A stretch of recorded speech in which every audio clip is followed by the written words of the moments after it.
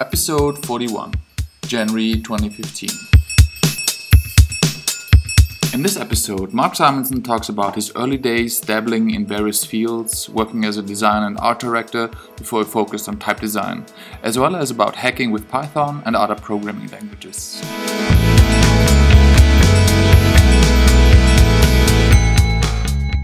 In your email, you wrote that it took you a long time to become successful as a type designer after working for years as a graphic designer and art director. Because of your wide range of interests, you described yourself as a dabbler. How did you manage to focus on one thing, namely type design? I don't know really. I think the only reason I was able to focus on it was because it started getting some traction. Like I mentioned earlier, I started out thinking that I would maybe be a cartoonist or illustrator, or maybe even a painter or something like that. I sort of veered into art direction and graphic design. During that time, though, I was kind of daydreaming about designing typefaces, but at the same time, I was also daydreaming about being a filmmaker, photographer, a writer, architect. There was all these things I was interested in.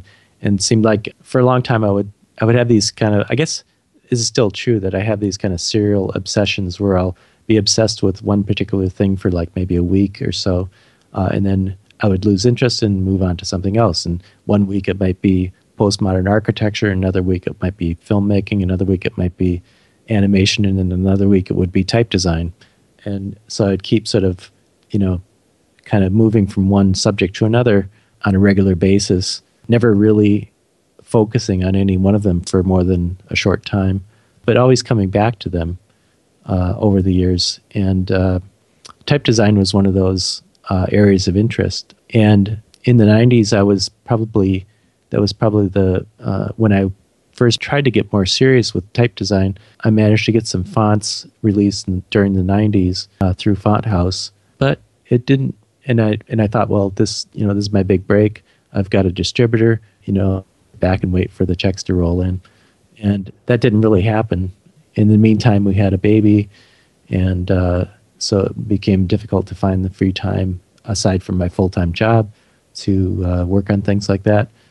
And it wasn't until the web came along in around 2000, when people started selling fonts online around 2000, I got interested in it again. I had a few typefaces that I had on the back burner. I finished those up and put them on my fonts, and all of a sudden I started actually making some money from type, more than I had been making at Font House, fairly quickly. I mean, just to show where things were at in the 90s, right, 1996, I think, one of my typefaces, Felt Tip Roman, according to something, and I think in the font shop, one of the font shop catalogs, they had a list of top-selling fonts for 1996, and one of them was my Felt Tip Roman, which is kind of a handwriting font, and it was like number 2 at AGFA type, I think. And I thought, this is incredible. I know what I made on that, and it wasn't very much, and I figured that I would have to have 30 top-selling fonts in order to even make a living at it, which seemed impossible.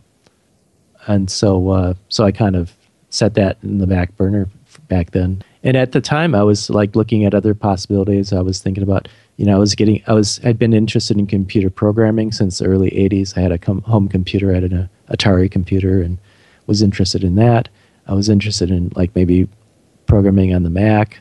I was even thought about getting out of graphic design because I was getting sort of bored with it during the 90s, and maybe becoming a computer consultant or something like that. For a while, I got interested in model railroading, and was buying all sorts of books and stuff about that, and and realized I was kind of creatively blocked during the 90s.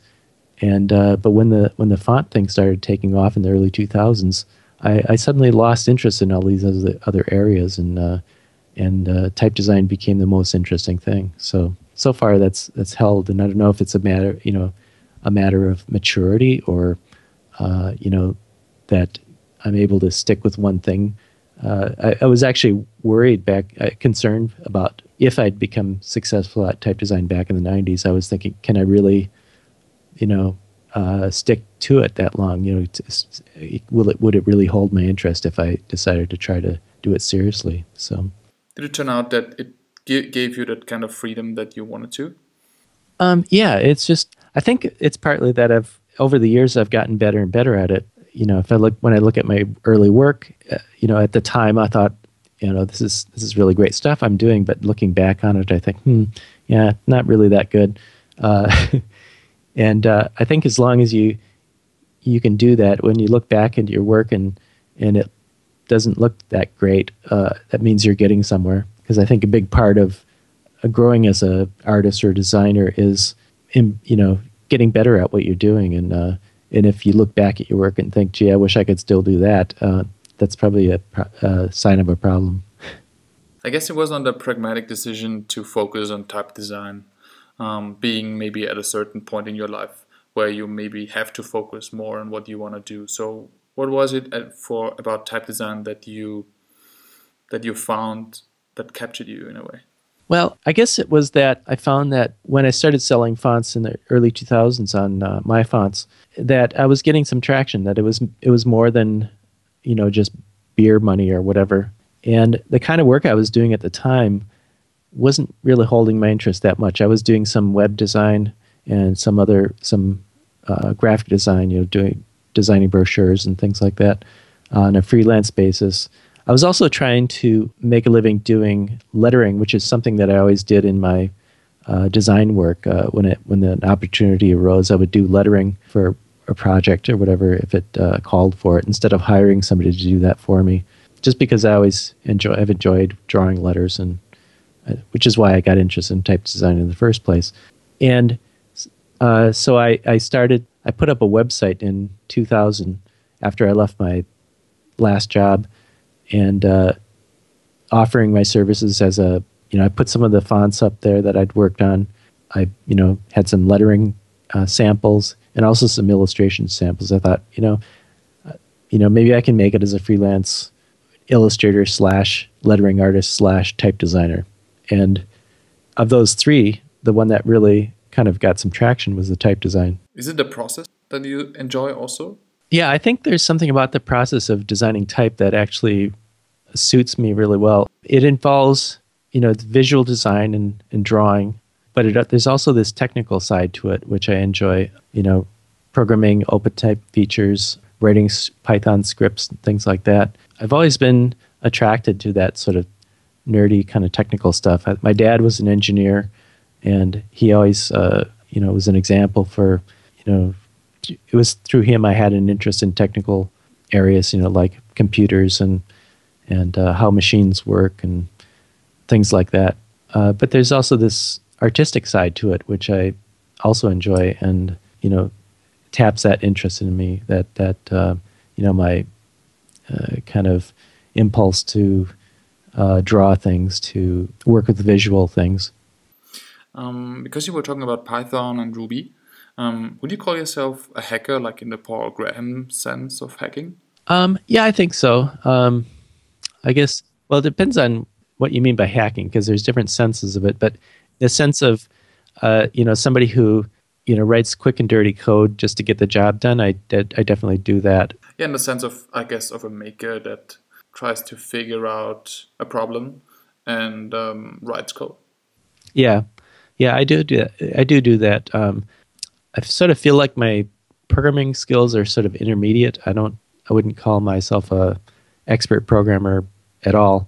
I tend to, there's sort of a disconnect between, like, okay, I know how Python, I know the basic syntax and I know the thing I'm trying to do, but I don't know how to get between them, go from A to B necessarily. And I find that the best way to do it is to take it in small steps where each step of the way I know what I'm trying to do. So I think the secret is to break it down into manageable steps where, okay, I just need to do this one little thing and I can figure that out. And then eventually you end up with a script or a program that does a fairly big job But if I started out thinking of how to do that, I wouldn't know where to begin. And so the key is to start with some small piece of that and kind of break it down, kind of like a recipe, into steps, and then look at each step separately, and eventually build this larger thing. Besides Python, are there any other programming languages or frameworks that you like? Nothing that I use currently that much. I do sometimes do some AppleScript programming, mostly for doing stuff in the Finder on the Mac.